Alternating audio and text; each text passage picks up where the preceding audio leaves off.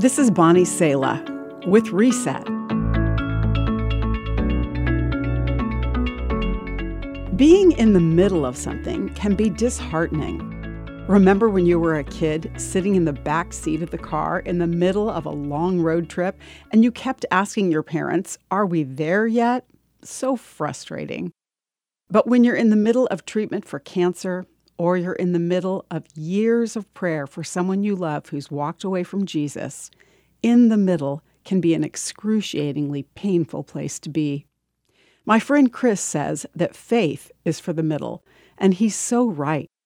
In the beginning of something, it's easy to rely on ourselves, our abilities, and near the end, we think we can make it because we can see the finish line. Not so the middle. In the Old Testament of the Bible, there's an interesting middle story. The Israelites were defending themselves from an enemy. Their leaders, Moses, Aaron, and Hur, went to the top of a hill to ask God for help.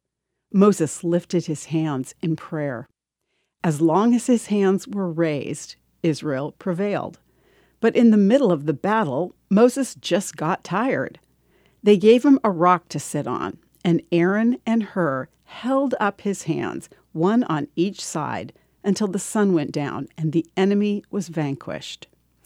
In the middle, we need faith in the God who says, "I will complete the good work I began," and friends who will hold our arms up.